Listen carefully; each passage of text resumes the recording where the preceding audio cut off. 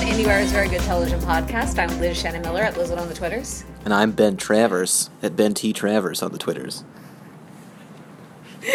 And we are coming to you live from the Beverly Hilton, or live pre-recorded from the Beverly Hilton, where we are on day 11 of TCAs, which I know you never tire of hearing us talk about. You're all very familiar with. Yep, but point is, we're in this hotel. Well, we're visiting this hotel every day. We work every day in a ballroom. We do not escape the ballroom. The ballroom is all we know. It is the only place that is safe. It is the only place we understand. It is the only place filled with things that interest us and tell us about the future. This is what we tell ourselves to get through it. I mean, they don't have Twin Peaks, so, the ballroom is kind of... It's disappointing. They had Twin Peaks at one point. The ballroom had Twin Peaks once. Not that ballroom. It was a different ballroom, that's true. But it could have the ballroom could have it again. You never know. Not this year. Not this year.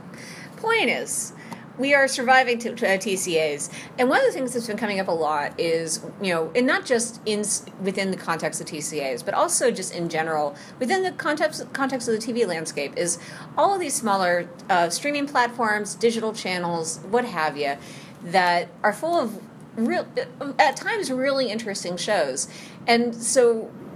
Unfortunately, though, they don't necessarily get seen, and we kind of have a philosophical question that may sound familiar. If a great television show is on a platform or network that no one either pays to access or knows how to access, does it exist? Rolls off the tongue. Yeah. That phrase. Yep. That question. Yep. Terrible.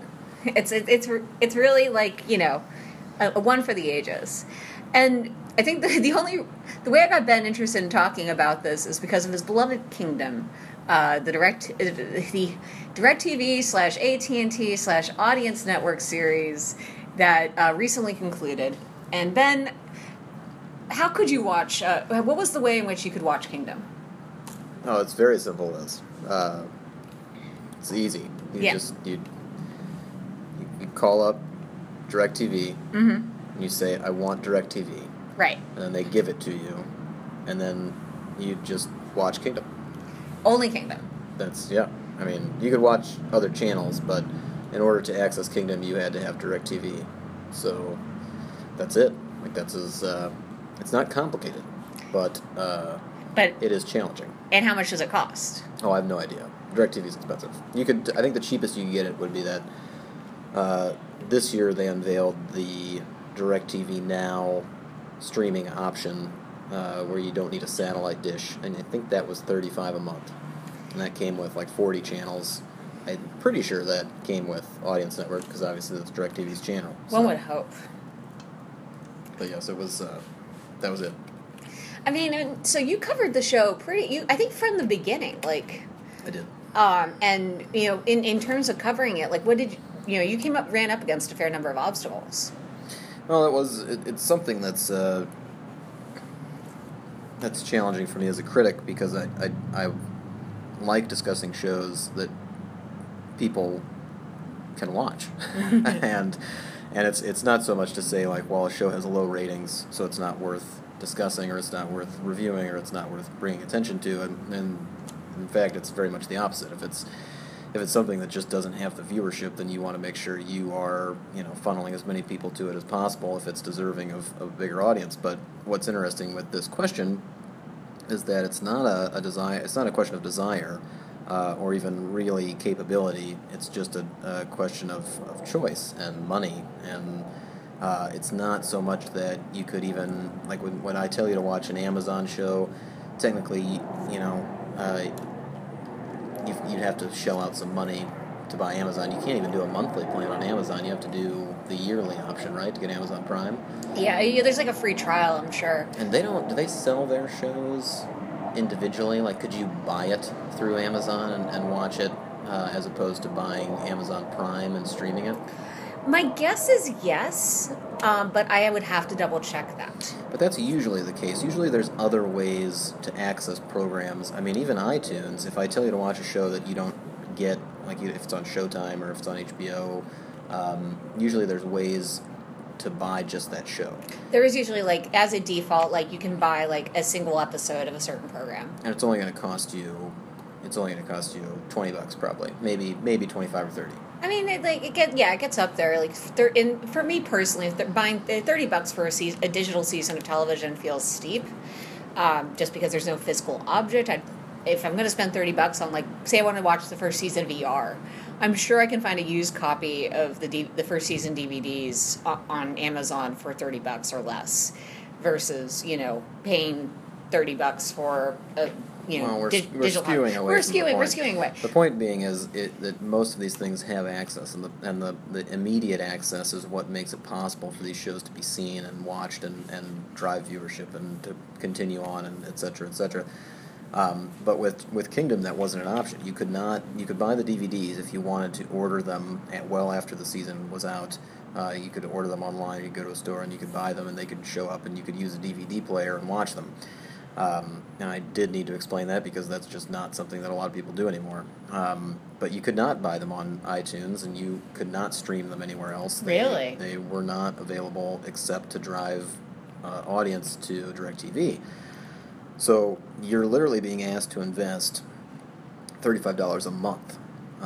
Technically now, I don't know exactly how it's set up. You might be able to get that streaming option of DirecTV for 1 month and binge all of Kingdom and be done with it, and then it would only cost you $35 in total, similar to buying the seasons individually. But if you wanted to watch it week to week, or you didn't have the option to spend $2 per episode, you had to spend $35 a month for 3 years. So it was a much bigger investment, which people were very aware of who made Kingdom, and they loved their network and they loved their production studio for supporting them and putting them on and letting them do whatever they wanted to do. But it was always a challenge in trying to get people to pay attention to the show because it's so easy to write off television shows as an audience member once you just realize you don't get it. A lot of conversations that I have at parties and that I know Liz has at parties is when we talk to somebody and we're talking about a show and they get really excited and they're like, okay, so how do I watch it? And you tell them an answer, and if they don't have that, like even if it's just I don't have Amazon, right? That's the end of the conversation. There isn't like okay, well someday I will watch that. I'm going to write it down, or I will buy Amazon for whatever and check it out. It's usually just over. Like if they don't have access to it by whatever established way they have, like they've already set up. Right. It's just not going to happen. Getting people to change their habits is a really tough thing. I remember when we first started covering The Handmaid's Tale, which is a show I was very big on right from the beginning. I was super nervous about it just because I wasn't sure, because Hulu doesn't report their numbers. I don't know how many people actually subscribe, and I know people who do. I know people who don't. But it's not a given the same way that Netflix is. Yeah, and so we know how many people subscribe, but we don't know how many people are watching. Right. The shows, as opposed to watching so many of the options that they get from broadcast. That's right. I mean, they don't report numbers on how much people are watching, and that means that I was worried that no one would be excited about The Handmaid's Tale. Fortunately enough, that wasn't the case. We've had it was really exciting to see people respond to it. How many Emmy nominations? 13? Yeah, something like that. Pretty good number. Yeah, not bad. So, I mean, in all those respects, that's been great. But meanwhile, we're looking at the launch of a network like CBS All Access. And by saying looking at the launch of it, even though basically it's been out for quite some time, and they've already had one major original series premiere, The Good Fight. And I remember very much, grappling with the question of, in The Good Fight, when I was writing my Good Fight review, I was like, I'm enjoying the show thoroughly. It's very much ticking off all the boxes that I needed. That I enjoyed getting ticked off by the Good Wife. Ticked off is not the right phrase there, and I don't. That got away from me a little bit. But point is that Good Fight I really enjoyed But did I enjoy it enough to say to people, "Hey, this is worth $6.99 of your money every month"? And now that, and because it was the only major original on the network, otherwise it's like, hey, you can catch up on Bull, and that was not something. I mean, as I actually don't hate the show Bull. That was I don't mean to slam Bull. Michael Weatherly is great, but the point is that now I wasn't able to really fully recommend The Good Fight just because I wasn't necessarily sure. Like, it didn't feel right. Exactly. But now that they're launching Star Trek Discovery, another show which I'm very excited about once again, and feels very much like something where it's like, this time maybe I'll feel good about saying, yes, you must pay this money. And the producers have been pretty direct about the fact that, like, they know that this show has to be better than other shows, that the they have to be at a certain level of quality, because they know that people have to pay money to watch it. Yeah, and you would hope that, that's the driving force for everybody. It's like, if it's just good enough, then you're going to figure out a way to check it out. And, when I'm reviewing TV shows, kind of like I talked about, if it's something where I think it's a great show and deserving of a wider audience, whether it's, whether it's a difficult premise that might, challenge ratings, or if it's hard to access, that you just put your weight behind it and you say, this is a great show, and then, assess kind of the capability elsewhere. But if it's a good show, hopefully people can seek it out, but it is an interesting secondary question once you've watched it to start thinking about, okay, but this is the only show they've got, and it's $7 a month, and they're releasing it weekly, and I don't know, okay, so would I recommend the platform? It's not necessarily is the show great, but am I comfortable recommending people to buy YouTube Red? Is that right?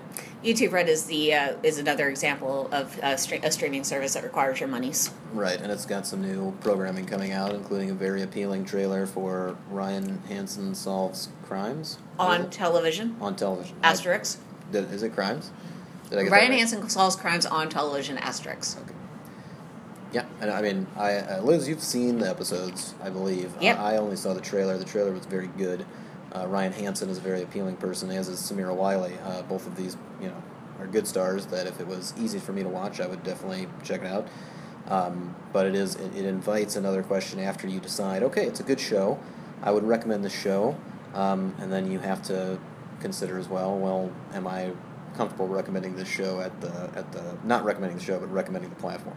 Yeah, maybe that's what it comes down to. Is once you've decided, is the show worth recommending? Like, is should the platform be a part of that review? Yeah, we need a little ticker. We need you'll write a review for the show, right? And then if it's like the first show of a new platform, that's like really like their one shining beacon, you'll put that as a tally. You'll look over at the price tag for the platform, and then as they keep adding shows, you'll just eventually push it over the edge and be like, okay, now's the time you get YouTube Red. Like, once Star Trek comes out, maybe now's the time you get CBS All Access. Like, eventually they just go over the edge where it's like, all right, you kind of need this platform now, or at least you need to take it as seriously as you're taking other platforms in terms of divvying up where your money goes every month.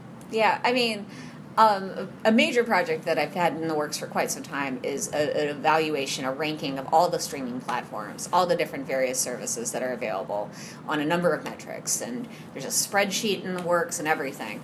And someday I will have the time to finish it. But maybe after TCAs, who knows? It's worth evaluating the platforms on this level, though. It's interesting, the Ryan Hansen show is really good. Like, I've seen the first 2 episodes. It's really fun. The meta comedy works. There's some really fun twists to it. I keep saying the word fun. It's just fun. At this point in my life, if I can just watch something that doesn't make me actively sad, that's kind of a blessing. Says the woman who just recommended The Handmaid's Tale for 4 or 5 months in a row. There's hope. Yeah, that's true. Yeah, I stand by it. The point is that, well, that's why I need Ryan Hansen Solves Crimes on television, Asterix, as a counterbalance. So it's an interesting puzzle to put together. Yeah. All in all, when we've distanced ourselves, we've cut the cord, we're not accepting just the channels that are given to us via cable package because we don't want the cable package anymore, we don't want the satellite package anymore. We're trying to put it together ourselves, but it does take so much more effort. Mm-hmm. And there's just a lot of people who, understandably, I mean, TV is in everyone's life, who aren't willing to make that sort of effort when it comes to switching. This is the month I have Netflix, and then I'm going to cancel it for the next month, and I'm going to have HBO, and then I'm going to cancel that, and I'm going to get Stars, and every month I'm going to catch up on X show because I've heard that it's good, and now I've got YouTube Red, and now I've got CBS All Access. It's a lot of work, guys. Yeah. I mean, for the record, you are a cord cutter, correct? I am, yeah. Yeah, I am not. So we represent both different perspectives. I personally just feel very uncomfortable with the idea that I can't have instant access to anything I want because I am in many ways a spoiled child when it comes to television. That's the thing. I mean, again, there's plenty of people who are still willing to pay for those services to make things easier on them. But even people who have cable packages now with these streaming options coming up where they're literally only available that way, there is another budgetary concern that you probably have to make. I mean, if you're well off enough that you can just spend money willy-nilly, then obviously this doesn't apply to you, and you just need to know what the good shows are, and that's what we're here for. We're going to tell you if you've got good shows, and you can decide how to spend your money no matter what. Yeah. But I do feel like a majority of people who watch television aren't willing to just subscribe to everything because it's reached a point where you can't. Yep, pretty much. I mean, even I don't subscribe to everything, and I subscribe to a fair amount. It's worth noting that I feel like a lot of times in this discussion, people talk, a lot of new platforms kind of approach creating their original content as, this is our house of cards. This is going to be the thing that puts us on the map. And the unfortunate problem with that, kind of declaration is that when Netflix first launched House of Cards, first off, it was one of two options at that point. It was like Netflix and Hulu. Hulu would be very happy for me to say right now that it was, in fact, doing original content at the same time, if not earlier, actually. It had some originals on its platform, even before, well before House of Cards. Like 2009, they were doing something with Morgan Spurlock on the unscripted side. But what? Morgan. But anyways, point is, Netflix. The reason Netflix made such a big splash was they invested a crap ton of money, and I think those first two seasons of House of Cards they spent $120 million. That sounds like a number that's right. Drop in the bucket these days. Drop in the bucket, but yeah, they spent a ton of money. They invested hugely in talent, and more importantly, and most importantly, I might argue, they had not only a well-established subscriber base, but the actual Netflix Instant platform had been around for a couple of years, and they'd worked out a fair number of the kinks. I think a lot of services you can never underestimate the importance of user experience when you're talking about streaming platforms. If a service sucks to use, you don't want to use it. If you need to, certainly in our case, if you ever hear critics bitch about streaming services or screener sites, this is basically what we're dealing with is bad user design or bad user interface. But if you're a paying customer, you deserve a quality usability experience. I prefer the theory that House of Cards succeeded because it was a shitty weather weekend when it premiered. Really? Yeah. That's a fun one. Mm-hmm. I like it. People stayed inside. Sure. They wanted to watch something. They didn't want to go out to the store, so they just streamed House of Cards. Fair enough. Does that explain how it got all those Emmy nominations? Well, yeah, actually it does, because it's been slowly proven over the years that if people watch something long enough, then they will give it Emmys. How else do you explain House of Cards? Or, I'm sorry. Let me redo that joke. Sure. How else do you explain Game of Thrones? Hey-o. Yeah, don't worry, guys. He wasn't going to let a week go by without slamming a show that millions of Americans love. Hey, I'm very happy that you guys love it. I don't want to derail your pleasure. I am just here to remind you that there are artistically superior options available. Like what? Twin Peaks. How many dragons are in Twin Peaks? Irrelevant. Not to me. Maybe your judgment of artistic superiority is skewed, Elizabeth. Yeah, it's a sliding scale based on number of dragons. And this is probably a peek inside the mind of Emmy voters everywhere. I do seem to be strangely in line with the Academy's taste this year. God help you. Oh man, I mean, I think the most important thing is, I mean, great television is great television, but I mean, if you guys are listening to this and you have opinions about like what it takes for you to subscribe to a new streaming service, because I think that's really the question, is like, what does it take? What makes you change your mind about makes you decide I'm no longer satisfied with my options, I need more. It's also interesting to me, and I mean, I'm sure everyone has their own thoughts on this, but a lot of them will try to. I mean, they're trying to get you to subscribe in the long run, but they'll provide free sample periods so you can try out these shows. Right. And I mean, I individually, if I wasn't critiquing them, like obviously we get sent 1, 2, 4 episodes at a time, and that's the end of it for a while. If it wasn't my job, I wouldn't start a show unless I knew I could finish it. Mm-hmm. So those kind of free months that they'll give you if they're releasing something weekly, I'm not even going to sample it. Like Ryan Hansen might be great, but if I know I'm only going to be able to watch a couple of episodes, I'm probably not going to start it. I need to be able to finish it. So there's a lot of tricks and challenges and skewing tastes and odd decision making that goes into what makes for a streaming service, what makes it accessible to people, what makes it interesting, what makes it worth the time, and it's obviously a very challenging idea. I mean, with YouTube Red, like, there's also the advantage that, it does include, like, some special bonuses, like, no more ads on your basic YouTube watching. You can watch offline, which is a nice feature, especially if you're traveling a lot. Like, there's, access to, you wouldn't just get access to Ryan Hansen, you get access to the entire exciting YouTube Red slate. Doesn't that appeal? Yeah, it does. And I mean, I feel like Amazon's had success because a lot of people subscribe to Amazon Prime because they want the free 2-day shipping, and that's something that's obviously very useful to them. And they have the added benefit if they can watch, whatever TVs and movies that come out on the service.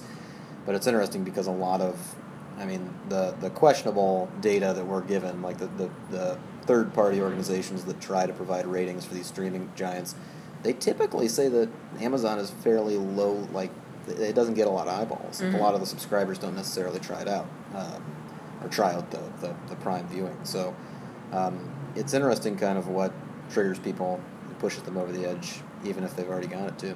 Yeah. Man. I mean, come on, people, watch Red Oaks. How much do I got to talk about Red Oaks? I talk about it all the time. You do. Is there a third and final season?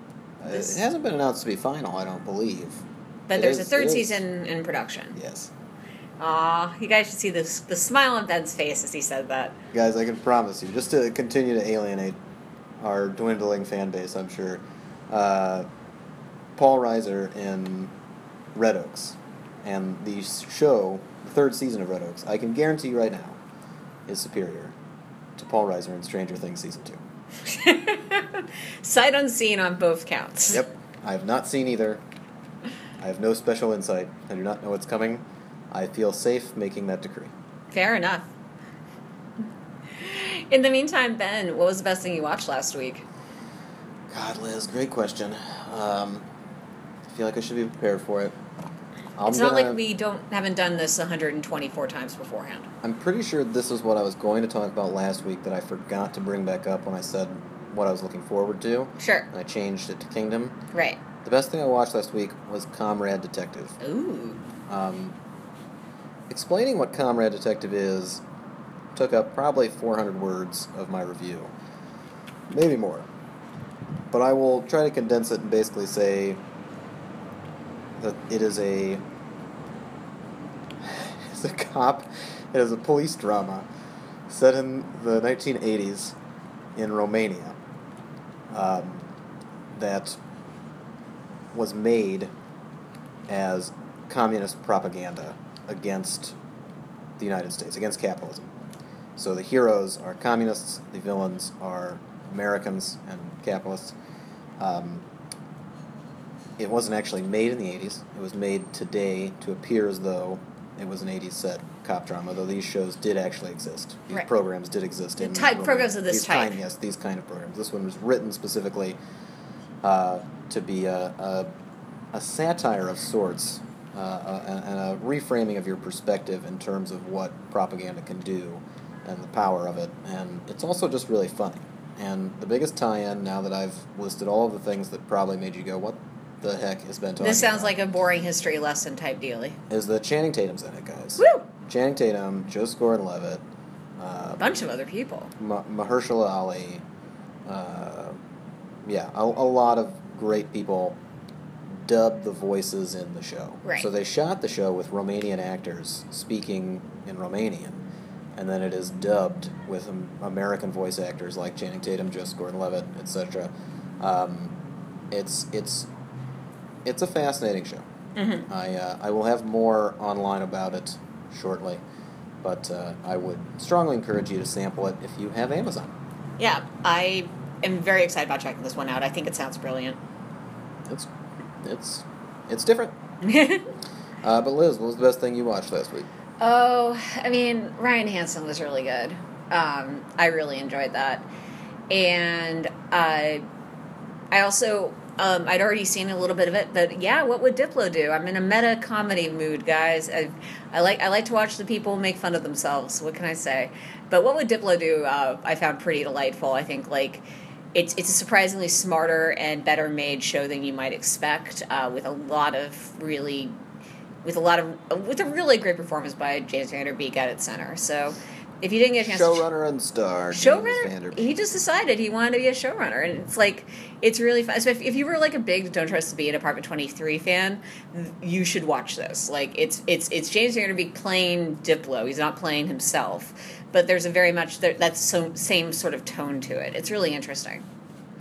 Ben, what's the next thing you're looking forward to? I was trying to think of something new coming out in August that I'm excited to sample. But I think I am just going to say Twin Peaks. I have been discussing it quite a bit lately. I've just happened to be able to talk to some people who have been keeping up with it. I actually met the first person in my, this year since it's been airing. I met the first person in real life who's not like a critic or in the industry or whatever, who's watching it and enjoying it. And they said something to the effect of, it's really, really good if they get baked before they check it out. And I actually don't think that is a criticism or like a negative interpretation. It expands your mind, man. Yeah, I think that you could appreciate a lot of what goes on in Twin Peaks if you were in an altered state, but it still remains the most surprising and enjoyable hour of TV for me this year. So, I'm going to catch up. Liz is on a mission. Liz is on a mission. I hear there are things. I hear there are reasons. I hear episode 12. Actually, every Monday you found a different reason to be like, Liz, you should really catch up. Yeah. Well, I mean, I will. Even with episode 12, which wasn't one of the better episodes of the season, there are things. There's just very enjoyable moments. There's stuff that you can really appreciate. At least I think if you have the patience for it, and it is trying patience. That's fine though. Yeah. Rewarding that patience, I think, has made up for any lack of. There's good balance. All right, Liz, what are you looking forward to? We just got access to a couple of different Fox Fall pilots that I'm excited about. When I say excited, I mean I'm very excited to find out whether or not they hold together. But The Orville, which is Seth MacFarlane's Don't Call It a Comedy sci-fi adventure show, which is very interesting. It's an hour-long sci-fi show that they are saying they are kind of trying to push away from the idea that it's a comedy, even though it stars and is created by Seth MacFarlane. But think Star Trek, but a little bit wackier. It's a half hour, isn't it? No, it's an hour. It's an hour long. It's an hour-long show. Dear God. I'm 90% sure about that. But yeah, it's an hour long. We have 3 episodes of that to watch before certain TCA events, and then also there's The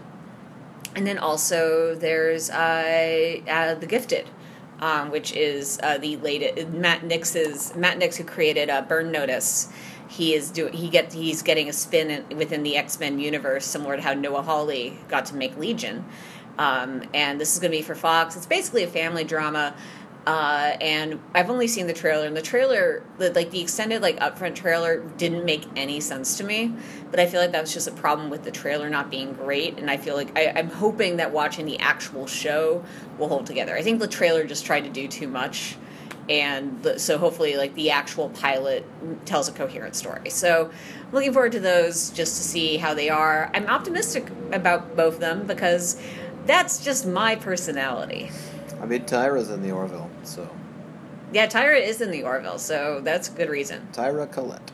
Love her. Star of Friday Night Lights. Indeed. Real name eluding me. Adrian Palicki. There it is. Almost Wonder Woman. She was for... Have you ever seen that pilot? I've seen enough of it. It's so bad. It's not good. It's not good. She starts a Facebook page, and her only Facebook friend is her cat. Did not see that part. Oh, man, Ben, that's the best part. Anyways, the point is you can read all about all of this and more on IndieWire.com, where there will be news, reviews, interviews, features as well. And if you want to listen to other IndieWire podcasts, similar, nay, I say better than this one, make sure you listen to Turn It On with our own Michael Schneider, as well as the Filmmaker Toolkit podcast with Chris O'Falt, and the one that started it all, Screen Talk with Ann Thompson and Eric Cohn. Indeed. You can find Ben on Twitter at Ben T. Travers. You can find Liz on Twitter at Lizlet, that's with an I and an E. That's correct. Thank you guys so much for listening. We will be back next week, and in the meantime, you guys... Maybe we'll be back next week. We'll be back next week. Mm-hmm. Yeah. We'll be back next week in some form or another. And in the meantime, you guys, keep watching television.